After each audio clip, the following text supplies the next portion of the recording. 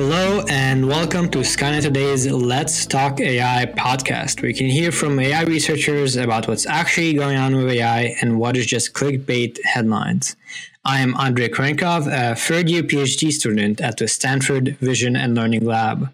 I focus mostly on learning algorithms for robotic manipulation in my research.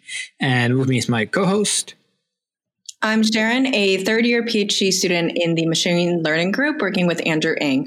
I do research on generative models, improving generalization of neural networks, and applying machine learning to tackling the climate crisis. And this week, we are going to sort of continue on conversations we've had last week on the theme of facial recognition. So there was a giant news week last week with IBM, Microsoft, and Amazon all announcing that they will not sell facial recognition technology to the police. And there's actually not too much news that deviates from that since then. And so we're going to be discussing some more stories related to that. Starting with the story, the 2-year fight to stop Amazon from selling facial recognition to the police by the Technology Review. So as a summary of this article, many stories, first of all, in the last few months have covered the use of facial recognition by law enforcement. And it's definitely been very troubling and actually exacerbated by the growing list of companies that are offering these services to the police as well as others. In 2018, the article says, quote, nearly 70 civil rights and research organizations wrote a letter to Jeff Bezos demanding that Amazon stop providing face recognition technology to governments. So these companies were also presented with the results of a 2018 project called Gender Shades, which looked at AI bias in gender classification tasks. And recent moves by IBM, Microsoft, and Amazon have responded to such concerns to varying degrees. At long last, 2 years later. So IBM, for one, has stopped developing facial recognition technology. Microsoft has pledged to stop until regulations are put in place. And Amazon has placed a 1-year moratorium on police use of its recognition system, which is their facial recognition system. And facial recognition systems suffer from pretty terrible bias. So in a gender classification task, IBM system performed 34.4% worse at classifying dark-skinned women than light-skinned men.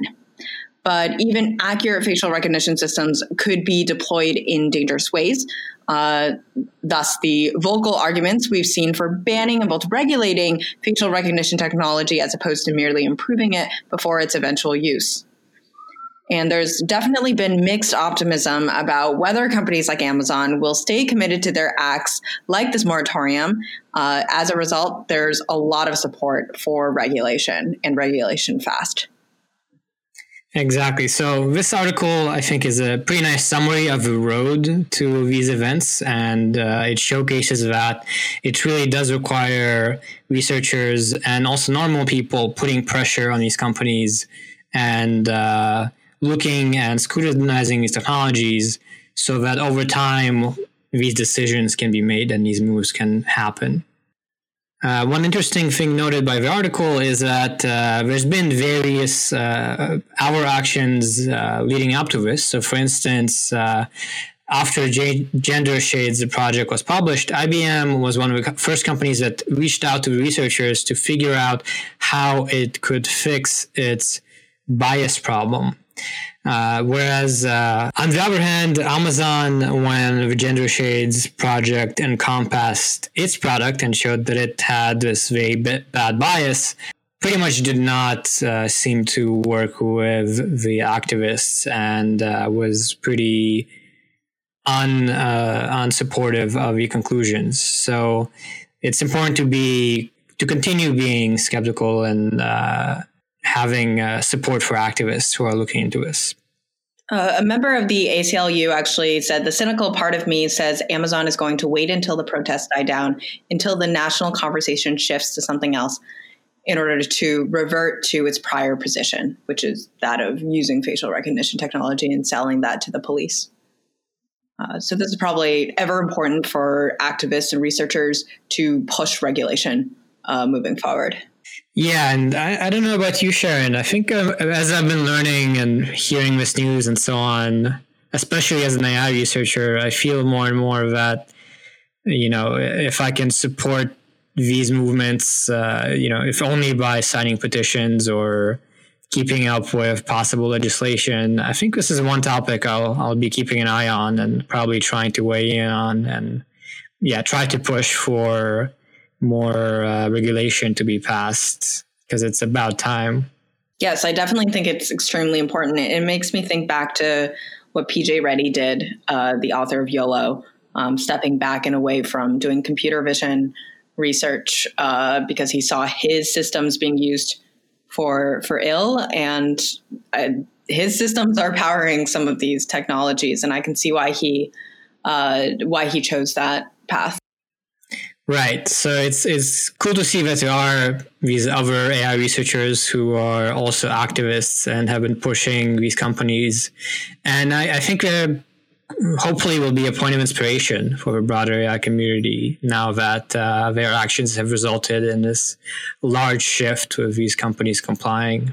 And on that topic, we can move to our next piece, which is actually written by one of these activists. So this was on Medium and was by Jom Buolamwini and also more broadly by members of the Algorithmic Justice League.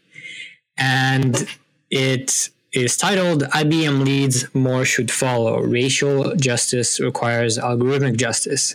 So this is broadly the Algorithmic Justice League's response to last week's events and commenting on sort of their view on the announcements and what the future, how we should see things moving forward.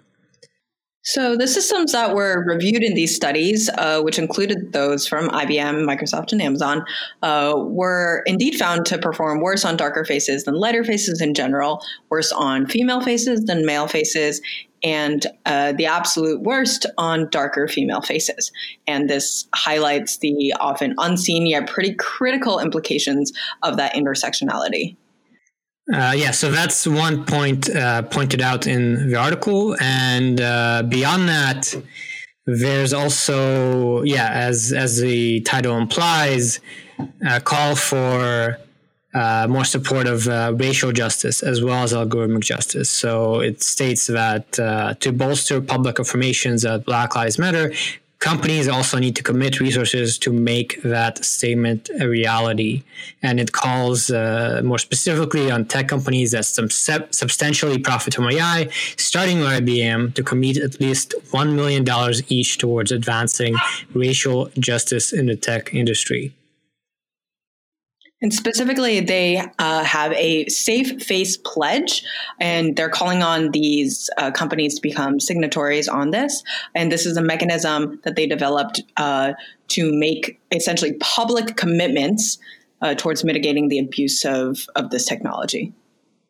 Yeah, so I think this is quite a good read. It's also pretty short. So if you have the time, I would recommend you look it up. Again, it's titled IBM Leads, More Should Follow. And like the title says, it's really about kind of next steps and continuing on this path of algorithmic justice and racial justice, and offering some very concrete steps for these large companies to continue taking action and not just sort of, saying some nice statements and then not doing much more. And with that, our last article is called Amazon Can't Make Facial Recognition Go Away. And at a high level, this article is getting at, even though maybe we're setting a moratorium on facial recognition technology or curbing it in some way, we probably still need regulation to make sure that it's used effectively, because we can't make it go away completely. The technology is there. So essentially, even the best efforts, the article says, of 3 big companies can't stop the technology's spread or misuse. Licensing agreements might allow police departments to use parts of this technology, even if they can't use specific algorithms. So, and there are also plenty of other purveyors such as Clearview AI that we've talked about before, as well as Palantir, and they're available to essentially fill this void now that these three big companies have stepped away for at least a year. And interestingly, also, this article notes that from a legal perspective, back in 2005, Congress adopted the Real ID Act to address the problem that 9/11 attacks exposed, which was that most of the terrorists involved had acquired fake IDs. So that legislation actually required officials to verify individuals only have one license. That entails collecting biometric data and sharing among different state and federal agencies. And biometric data includes possibly facial photos. So it's legally a little bit tricky, and the Real ID Act in particular makes it kind of hard to legislate facial recognition, is the article this case is making. And so I suppose my takeaway is it's kind of complicated, and hopefully following up on these announcements from the companies, we can start looking at particular legislation and action from politicians we can fight for. Right, I agree. I think there's always this tricky line or trade-off between security and privacy, and that with, let's say, a benevolent, purely benevolent government that uses facial recognition technology only for good, then in that case, it's great. It can help increase safety. It can do all these great things. But the problem is we're imperfect, we're human, and we're in charge of this technology. And this technology is trained on data that is produced by humans, and it's also used by humans. And so, it's this fine line of what's appropriate. Definitely. It also kind of brings to mind some stories we heard before of Clearview AI shares technology, not with the government necessarily, but also with just companies and just individuals that were favorable to the company. So I think that's a case where we can pretty clearly state that there should be legislation forbidding companies from just allowing or making an app that anyone can download to then recognize anyone else with just a photo of their face. That's a good starting point, at least. And then from there, it'll be a tricky, but I think necessary question of how we can restrict the government's use of facial recognition while still allowing it for cases of security where we might want it. I definitely see this being analogous to, or at least parallel to, the issues with eugenics in the past, or at least gene editing, and what that would mean for society. And the regulations that have gone into genetics in general, and that they are very important in terms of how we move forward as a society to do something good. And yes, it does cause a lot of extra maybe approval layers and all that stuff and limitations, but I think overall it's worth it, so that we don't completely degrade and degenerate into something that we really fear. Yeah, I guess it's inevitable with the development of any technology that we need to reckon with how it's being used and its implications. And with AI, it's actually maybe past time to do that, given that companies like Clearview AI are already selling technology to large groups of people and organizations. So as we get a clearer picture and sort of get an understanding of it, hopefully over the next few years, we'll finally start to stabilize and understand how to control the situation while still getting the benefits of the technology. Agreed. And with that, thank you so much for listening to this week's episode of Skynet Today's Let's Talk AI podcast. You can find the articles we discussed here today and subscribe to our weekly newsletter with similar ones at skynettoday.com. Subscribe to us wherever you get your podcasts, and don't forget to leave us a rating if you like the show. Be sure to tune in next week.